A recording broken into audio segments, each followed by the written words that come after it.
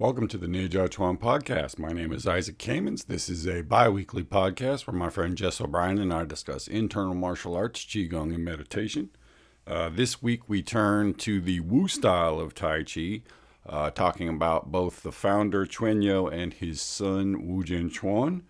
A little bit of history and some antics about them. Then we turn to Baiwa's Tai Chi classics and we discuss a couple of different concepts. The first being the idea of not swaying or slanting your body and how this relates to the Zhongding or the central equilibrium. And the second is the well-known concept of double weightedness.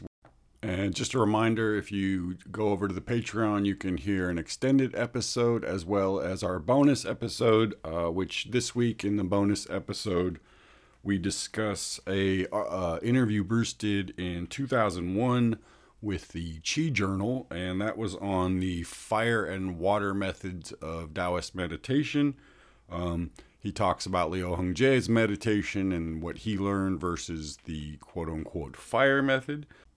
And then finally, we return to Baiwa's 100-character tablet discussion on internal alchemy, and we discuss the idea of white clouds gathering overhead, which is the part of the process of the microcosmic orbit.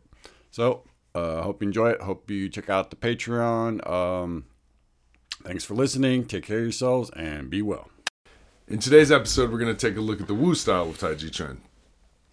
So the Wu style of Tai Chi Chuan comes from one of the students of the creator of Tai Chi, Yang Luchan, as we talked a lot about. His student, his name, we call him Chuan Wu, is the one who took his teacher's, his master's style and created eventually what became known as the Wu style of Tai Chi Chuan. So let's take a look at his biography. We'll pull it from Combat Techniques of Tai Chi, Xingyi, and Bagua by Lu Sheng Li, published in 2006. So he says, when Yang Luchan taught Tai Chi Chuan in the Emperor's security guard camp, only 3 people thoroughly mastered his techniques. Those 3 students were Wan Chuan, Ling Shan, and Chuan Yu. Wan Chuan developed powerful internal force. Ling Shan was especially effective in his throwing skills. Chuan Yu was known for mastering the details of every technique, especially the most important Tai Chi Chuan skill, Ro Hua, the use of softness to defend against hard attacks. Little is known today about the other 2 students because they did not teach very much and had no outstanding students who could inherit their techniques. Chuan Yu's group, however, was large and gave rise to a new style. So Chuan Yu eventually becomes known as Wu Chuan Yu down the road. So that's what we call it, Wu style. So he's born in 1834 to a Manchurian family in Beijing. He liked martial arts and as a young man joined the Emperor's security guard where he studied with Yang Luchan. He practiced very hard, but like most people, he had trouble understanding Tai Chi Chuan. One reason for this difficulty was that Yang did not like to reveal the details of his skills. After several years, Yang got sick and Chuan Yu nursed him faithfully back to health. Recognizing the compassionate and loyal nature of Chuan Yu's character, Yang Luchan began to teach him Tai Chi Chuan skills in complete detail. Chuan Yu thought deeply about Tai Chi Chuan principles and practiced hard, and so he advanced quickly and soon became very famous. You know, this style is kind of cool because it talks about Tai Chi's origin in the King's bodyguard special security detail. Well, this guy was the best one of the security guards. So that's kind of a cool origin for your martial arts style to come out of the best of the best from the Emperor's, elite security team. And, a lot of the other students were like sons of Yang Luchan or whatever, and cousins and stuff, and sort of people who learned, but they weren't necessarily known to be coming from the bodyguard side of it. And that's where Wu Chuan Yu gets his start as the top fighter in this security detail. Right. I mean, it's the same dynamic that we saw with like Yang Luchan and with Dong Hai Chuan, where you get the official position in the government job, and then that sort of kicks off your career as like the guy for martial arts. Right. And a lot of Dong Hai Chuan students were from after he left the palace. Only a few of his students were from inside the palace. And I think the same goes for Tai Chi, right? Like Wu style is the one that comes out of the palace. The other ones are people that learned from the sons. You know what I mean? They weren't necessarily involved in security work for the emperor or whatever. It says that because Chuan Yu was Manchurian, and at that time Yang Luchan was the king's martial arts master, Yang could not accept Chuan Yu as a disciple. According to Manchurian custom, Chuan Yu was considered a slave of the king and had to refer to King Duan as his master. Jesus. If Yang accepted him as a disciple, he would then become the king's kung fu brother, an unthinkable breach of convention. So he couldn't rise him up. So instead, Chuan Yu and the other two top students became Yang Banho's disciples, the son of Yang Luchan. So even though he was equal to Yang Banho, he's bowed to the son in order to avoid an unthinkable breach of etiquette and avoid becoming the king's school brother, which could get you killed, basically. It says that Chuan Yu died in 1902. So only 2 years after the Boxer Rebellion, Chuan Yu dies. So he's really from the 1800s generation, big time. I think Yang Banho is primarily 1800s guy as well. So it says, after the Republican Revolution, Chuan Yu's family adopted Wu as its family name, and the style of Taiji Chuan developed by this group became known as Wu style. So that's where the Wu comes from after 1912. Right, they Manchurians changed their adopted, name to like be more politically correct or whatever. Basically, yeah, to fit in. So it says that Chuan Yu's son was born in 1870. He studied Taiji Chuan with his father from an early age, practiced hard, and grew into a fine man. After the revolution, he adopted the Chinese name of Wu Jianchuan and dedicated his life to teaching Taiji Chuan. Until 1928, he taught in Beijing, where Wu and many other Tai Chi masters practiced together, and did careful research into the principles and techniques of Taiji Chuan. So he lists the other guys that Wu Jianchuan was friends with, including, there's guys here that I've seen their names, but I don't know exactly who they are. But one name that he mentions is Liu Dequan, the great Bagua master, who was, what would you say? He was an inspiration and mentor to Liu Hongjia's teacher, Liu Zhenlin. Yeah, so I wonder if that's how that Wu Jianchuan connection got made. Well, I've seen, so this is a lot of names, but Genji Sheng, the famous Xingyi master, had a school and sort of a gathering place. And a lot of famous masters went there, including Wu Jianchuan. I mean, basically, just anybody you can think of. You've ever heard of has been there. This guy, I mean, it was like the kind of, I mean, the way I picture it, it was just a bunch of old guys sitting around, drinking, smoking, doing martial arts, and, complaining about how everyone else is doing it wrong. Yeah. But he was, Genji Sheng was known as a very kind of open guy. So Sun Ludong type of guys were coming through there. Those guys who wanted to connect everyone. Yeah. Kind of. Genji Sheng is Rose Lee's grand teacher. And Rose Lee's famous in England. Right. One of the early internal martial arts Her teachers. Xingyi teacher learned from Genji Sheng. Right.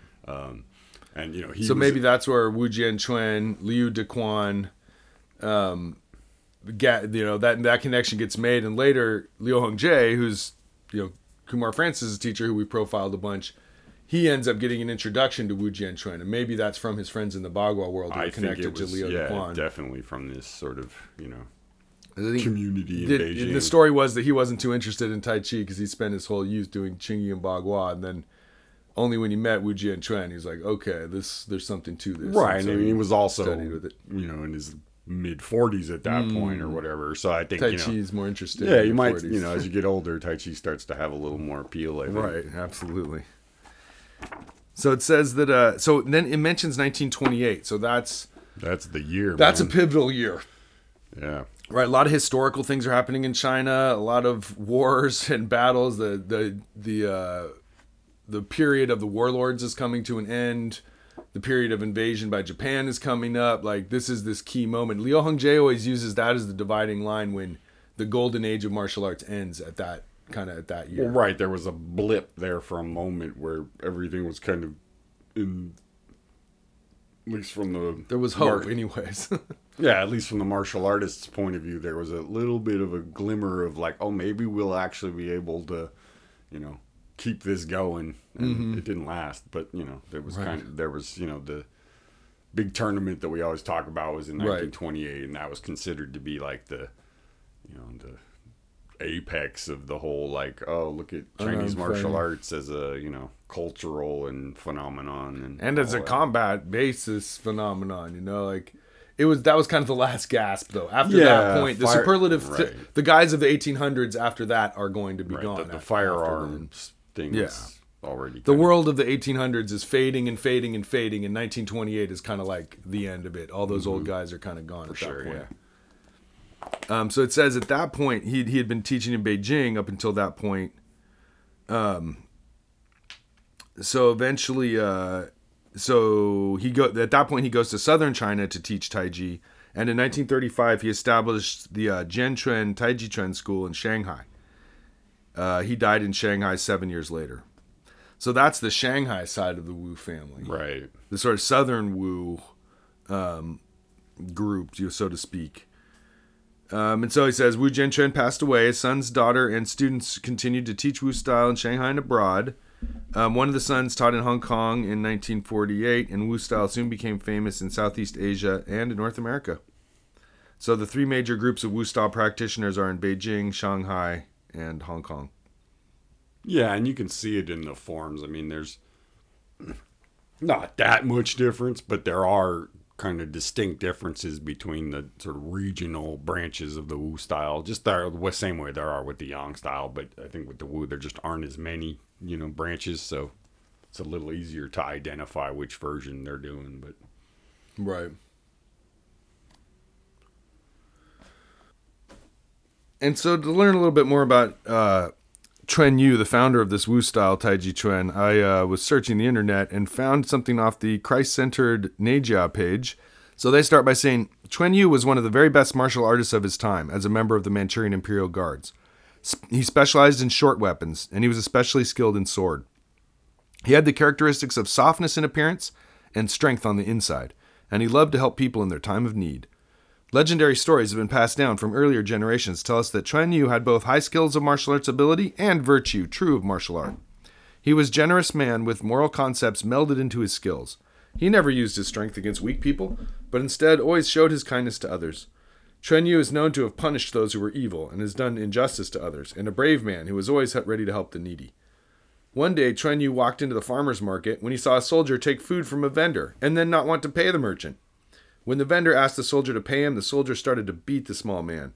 Chuan Yu came up to stop the soldier. The soldier thought Chuan Yu looked too gentle to know how to fight, so he threw a punch and followed with a kick. The soldier suddenly found that he himself was like a praying mantis trying to knock down a tree, and he fell to the ground without Chuan Yu having moved an inch. Chuan Yu told the soldier that one should never use his martial skills to mistreat innocent people. What about that? Virtuous story? Yeah. Chuan Yu standing up for the little guy. See? He's got a good rep. All right, so the next one. In Chuan Yu's time, martial artists often challenged each other with or without notice. Among these men, due to its softness, the Wu style was often mistaken as a weak martial art. One afternoon, Chuan Yu was reading in his room when he was informed that an unknown guest had come to him. Chuan Yu came to the courtyard to greet the man. The guest lowered his body as if to bow to Chuan Yu, and Chuan Yu returning the salute. But at that moment, the guest was suddenly up in the air, falling backwards and landing outside the guest room door. All the people in the room were shocked by this surprise exit.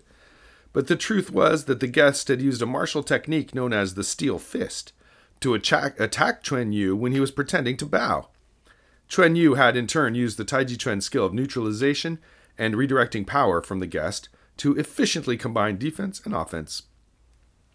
So there you go. Flying. So the story is always that Tai Chi looks weak, but then when you put it into action, it's actually quite effective. Soft on the outside, hard on the inside. There you go. Once again, the classics are proven true. So it says a little more of the history that the other book had. Mentions the different schools of Chuan Yu's group. Wu style Taiji Chuan developed into two branches in Beijing. One from the earlier students of Chuan Yu, and the other from the students of Wu Jianquan. Wu Jianquan modified the forms taught to him by his father. He utilized a narrower circle and created many new ways to apply the form in a practical manner. So it says that he teamed up with Yang Xiaohou and Yang Chengfu. The son, Master Wu Jian Chuan, teamed up with Yang Xiaohou and Yang Chengfu, who are kind of his generation guys. They founded a famous martial arts school and made it possible to teach to the general public for the first time. So there you go. A couple stories about the life of a great master. Now let's return to our discussion of the Tai Chi classics according to Bai Hua in his book Uncovering the Secrets of Internal Power in Tai Chi Chuan. So we've been working our way through the Tai Chi Chuan treatise. And here's the next section. Do not sway your body slantingly. The force should be unpredictable, making the opponent unable to guess. So he goes on to explain it like this. Where there is pressure, there is the center point of pressure. That is the dantian. The dantian should not be distorted by external influences. Otherwise, that will affect the initiative because there's no zongding or central channel, and the waist cannot be properly weighted to control the whole body movement. Only by mastering these requirements can the inner force, Jien, be free to do what one wants, sometimes hidden inside, sometimes appearing outside, coming and going without a trace, leaving the opponent unable to predict your movements.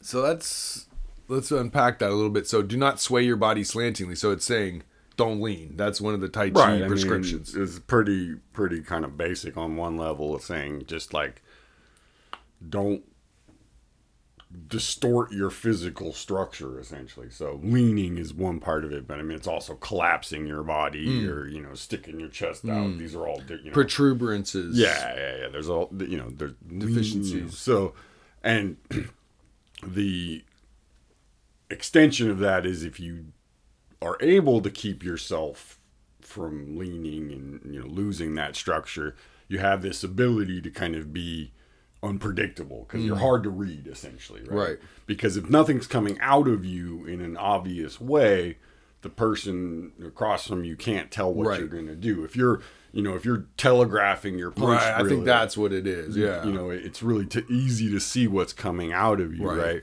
Because you can sway and slant yourself if you choose to. Just don't habitually have a tell like that where you tend to lean one way or the other out of habit. Like you should be able to move yourself wherever you need to, and if you need to sway, go for it, but not just as a habit that the other person can take advantage of. Right, and that's where the next thing he talks about, the zongding, comes into it, which is a huge subject, but in a sense, it's the sensual equilibrium, balance, right? So it's most easily attained if your body is actually physically straight and vertical, right? Like that you're not bending and you're not leaning, essentially.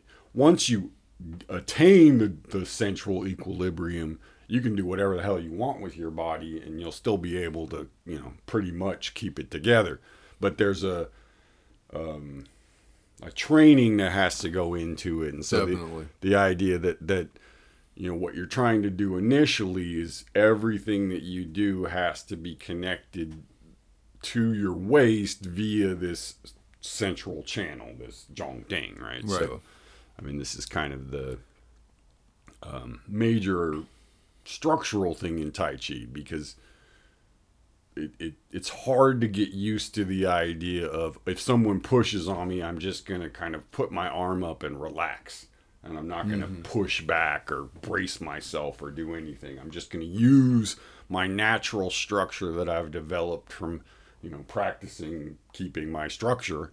And that's going to, stop the person and neutralize them. So that seems to connect with what he says. When there is pressure, there is the center point of pressure. That is the dantian. So someone could shove your dantian or knock it out of place and uproot you and screw up your balance, then your central alignment is no longer working. And he's not saying dantian as the center point in your belly. He previously talked about how the dantian is the entire center, essentially, the one, as he called it, right? So the as we would call it your center of gravity, basically, right? But that can move inside your body. So it's not a fixed point that he's talking about. He's saying essentially wherever they apply pressure, that becomes the center, right?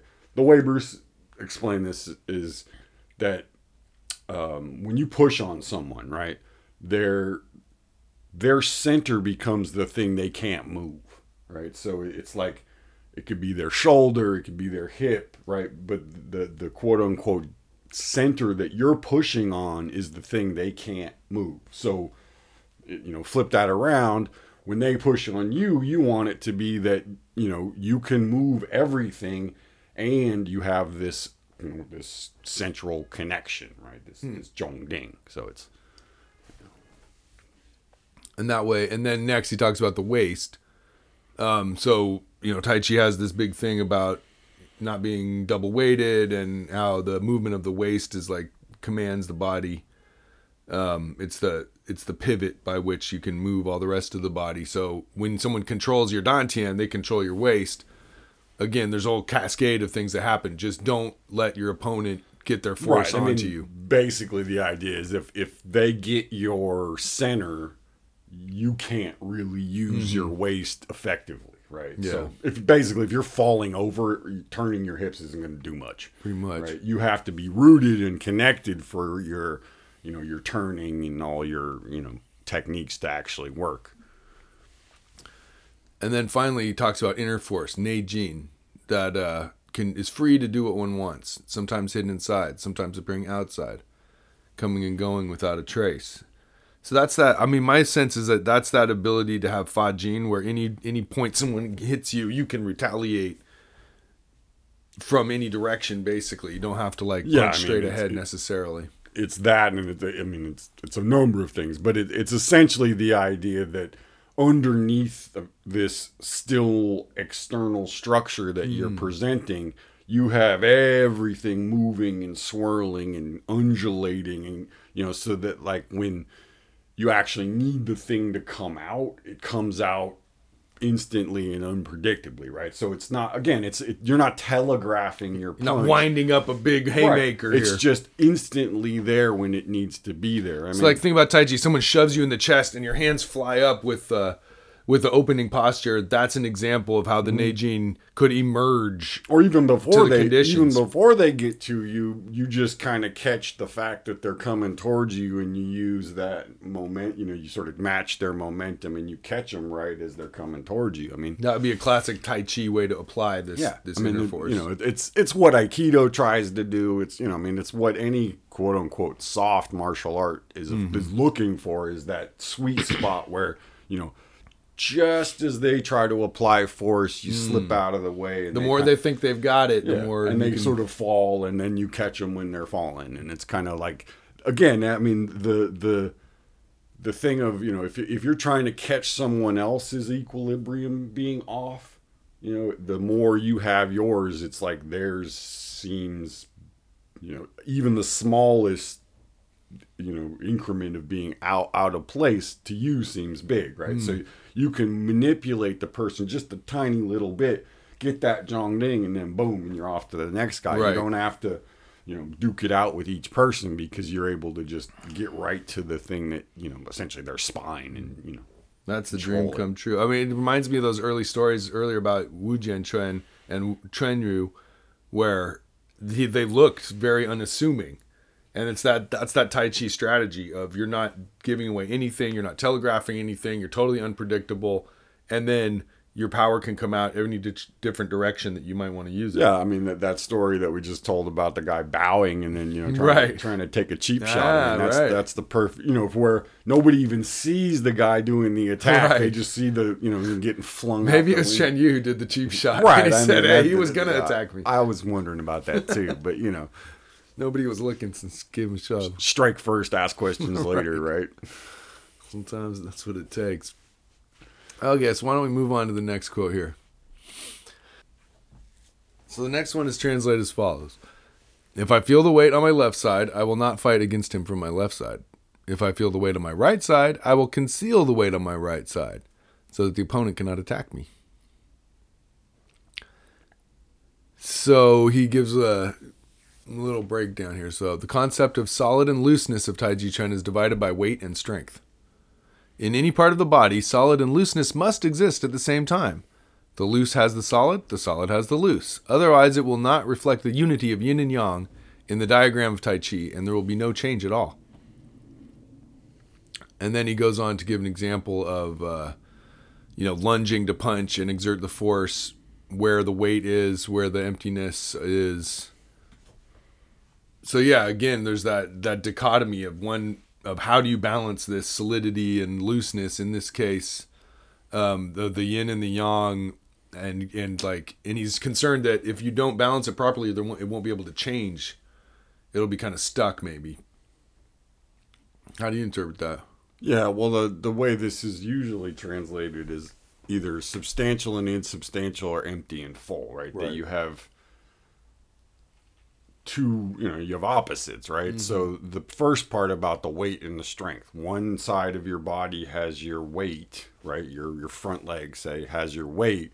Your back leg is going to have the energy. It's going to have the power coming from that. Jien, right. Force. So, as far as empty and full goes, it's a pretty, it starts with the idea of just having it where you're always changing from one side to the other, so you're not pushing with it's not binary. It's always got this yin and yang. It's like if you're in a deep horse stance and you try to push, you're going to knock yourself over because you're not shifting your weight as you do it. In a sense, it's to differentiate between like a Shaolin thing where you might hit with both fists at the same time, or there's a double whip, right? In Shaolin, where both hands whip at the same time. In Tai Chi, you do a single whip where, one then the other. And the idea is that you're always kind of, again, just circulating between yin and yang. You're not doing a yang and then a yin. It's like there's one and the other. So, and ultimately they're within each other, kind of, he says. Well, they're interchanging. So it's like it never completes itself, really. It's always going back and forth. So, the basic thing is that if you can get this empty and full, you don't get stuck, because if you're sort of in the middle, there's a tendency to get stuck. Like, just in terms of weight shift, if your weight shifts all the way and you have one leg is fully weighted and one leg is empty, that empty leg can move without having to do any, there's no gap in between, essentially. So that's kind of the main thing. And then in terms of your arms, it's about, there's a lot of things, but one of them is you take the movement G, for example. Your forward arm is the one that's contacting the person, that's the yin one. The one that's coming behind is the yang one. So the pushing is coming from the rear leg and the rear hand. The front foot and the front hand are just there to support it, right? So they're that's the yin supporting the yang powering the yin, this whole, thing. So it's just, using these principles and how that manifests in your body. And it's just one of those ways you keep your body balanced. Yeah. There's just an emphasis that you always are able to change and never get stuck. And that's a big theme in internal martial arts that they're constantly harping on. As the worst thing is to freeze up and be unable to move and affect the situation. Right, and the if I feel pressure on my right side, I yield. Basically the idea is if they push on your right arm, you don't resist with your right arm. You let your right arm relax and you return the push with your left, right? You can either push, separately with your left, or you can push through that right arm. It's, again, that's where you're just going to use different techniques, Pung or G or, whatever. Right. You use this technique that's specific to that, but you don't oppose force with force being kind of the key. Right. So that's where he says, it's the emptiness of true force, right? So that once you get this thing, there's no there's no external strength needed to do it, because you're able to just connect to the Jing, right? The energy that's going on through your body. So makes it easier in a sense. And here's one I wanted to bring up. One of our listeners wrote in about weight shifting and, when do you use 60-40 and 70-30 and 100-0, and how a whole bunch of different schools approach it differently, and different trends in Chinese martial arts at time periods, or different schools is promoting it as this is the best way or the worst way. I guess my sense is every different weight position has its use. It's just if you make a habit of it, someone could catch you doing that, and your opponent could see, oh, he tends to lean on his right side when he steps forward, so I'm going to sweep his leg right when he steps. You got to stay crafty with it, I suppose. Yeah, I mean, I think there's a lot of reasons for it, but I mean, as I understand it, the simplest argument for doing the 100-0, which is the true empty and full, right, is if you can do that, doing a 60-40 or a 70-30 is easy.